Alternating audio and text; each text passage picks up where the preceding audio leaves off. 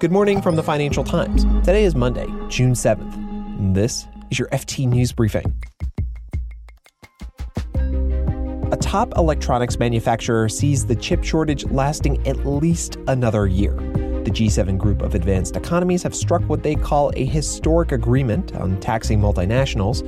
China is trying to cool a rally in the renminbi, and the cryptocurrency ecosystem has a new breed of startups called DeFi, or decentralized finance.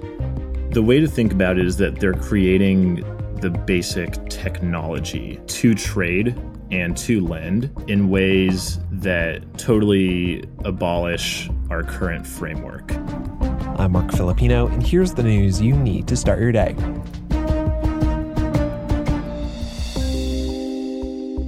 The global shortage of semiconductors will likely last at least another year. That's the warning from one of the world's largest contract electronics manufacturers. Singapore-based Flex makes devices and electronics for companies including Ford, Dyson, and HP. The company's chief procurement and supply chain officer says the manufacturers that Flex relies on for semiconductors have pushed back their forecast and expect the shortage to end in mid-2020. Some even say 2023.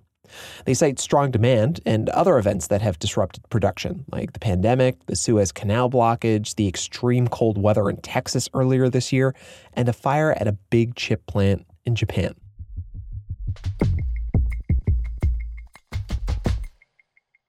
The G7 group reached an agreement over the weekend to tax multinationals. The deal would create a minimum global corporate tax rate of at least 15%. The 7 advanced economies found enough compromise to reach a deal aimed at stopping companies from shifting profits to low-tax jurisdictions and to ensure that the biggest multinationals pay more tax in the countries where they already operate. But the U.S. still wants European countries to drop their digital service taxes. These are the taxes hitting U.S. tech companies like Google and Facebook. U.S. lawmakers want those digital levies gone before they sign off on the G7 tax agreement. Here's the FT's U.S. trade correspondent, Amy Williams.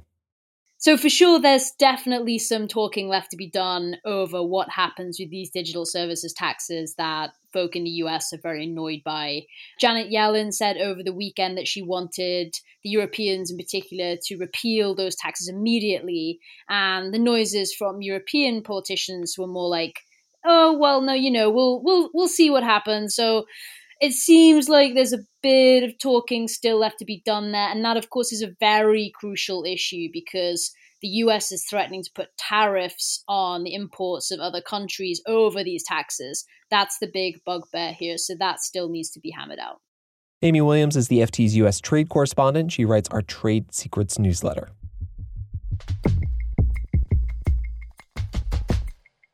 China's strong economic recovery has fueled a rally in its currency.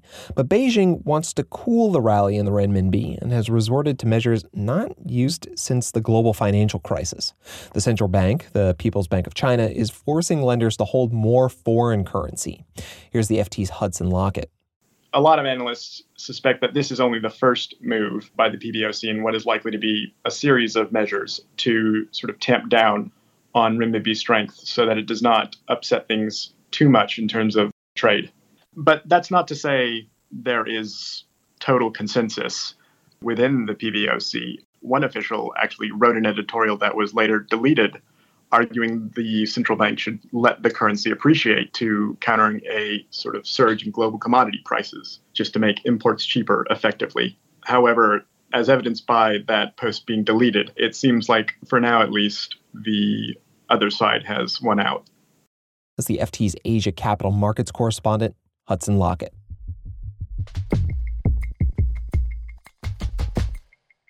In the world of cryptocurrency, there's been a whole bunch of startups whose aim is to disrupt conventional financial institutions like lenders and trading exchanges. These crypto startups are part of a growing movement known as DeFi, or decentralized finance. The FT's Miles Krupa has been reporting on this, and he joins me now to talk about it. Hey, Miles. Hi, Mark.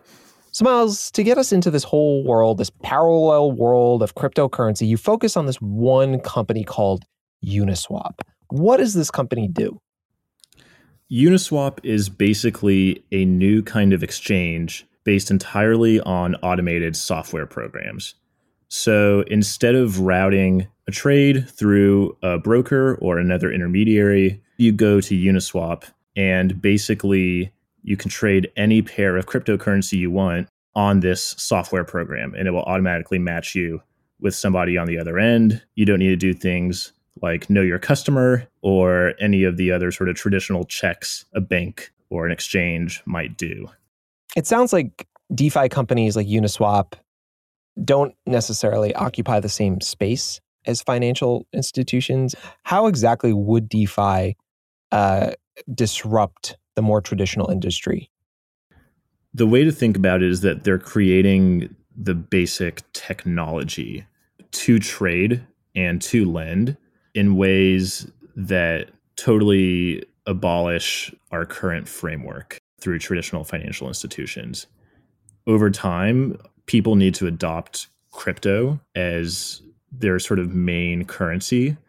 So it is partially a bet on that, but it is very similar in a way to the early internet where it's very developer driven, and these people view themselves as creating the programs and the software to totally rewire the financial system.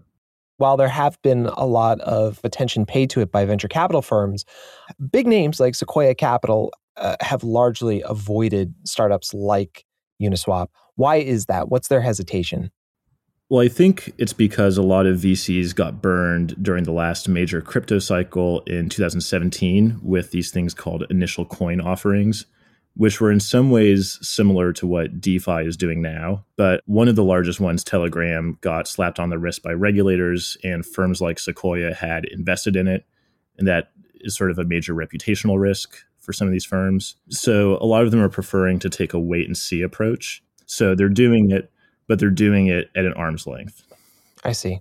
Yeah, because I mean, at the bottom line is that venture capitalists invest into projects they think will make them money. And I'm sorry if I'm missing something, but how would a DeFi company like Uniswap make money?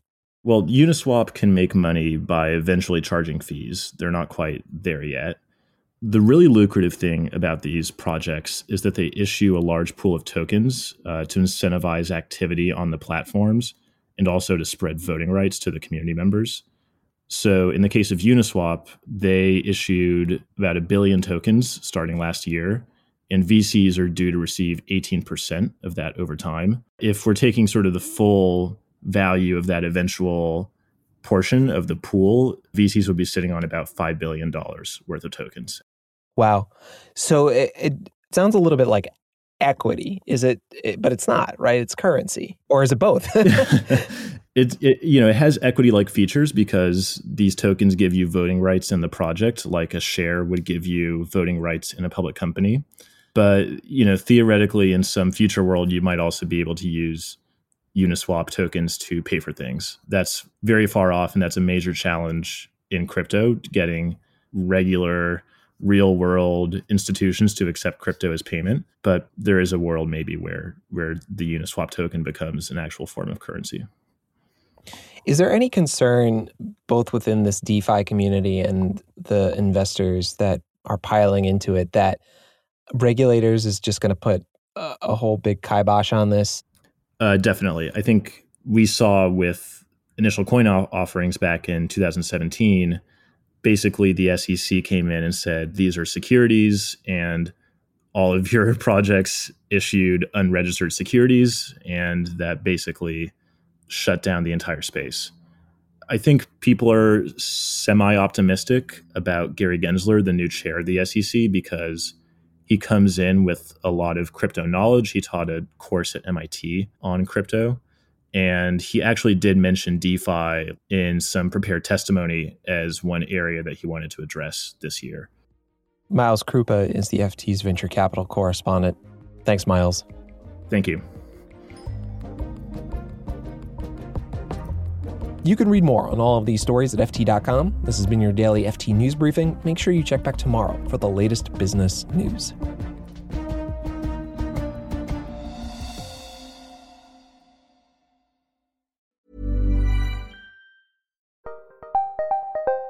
Did you know the Capital Ideas podcast now has a new monthly edition hosted by Capital Group CEO Mike Gitlin?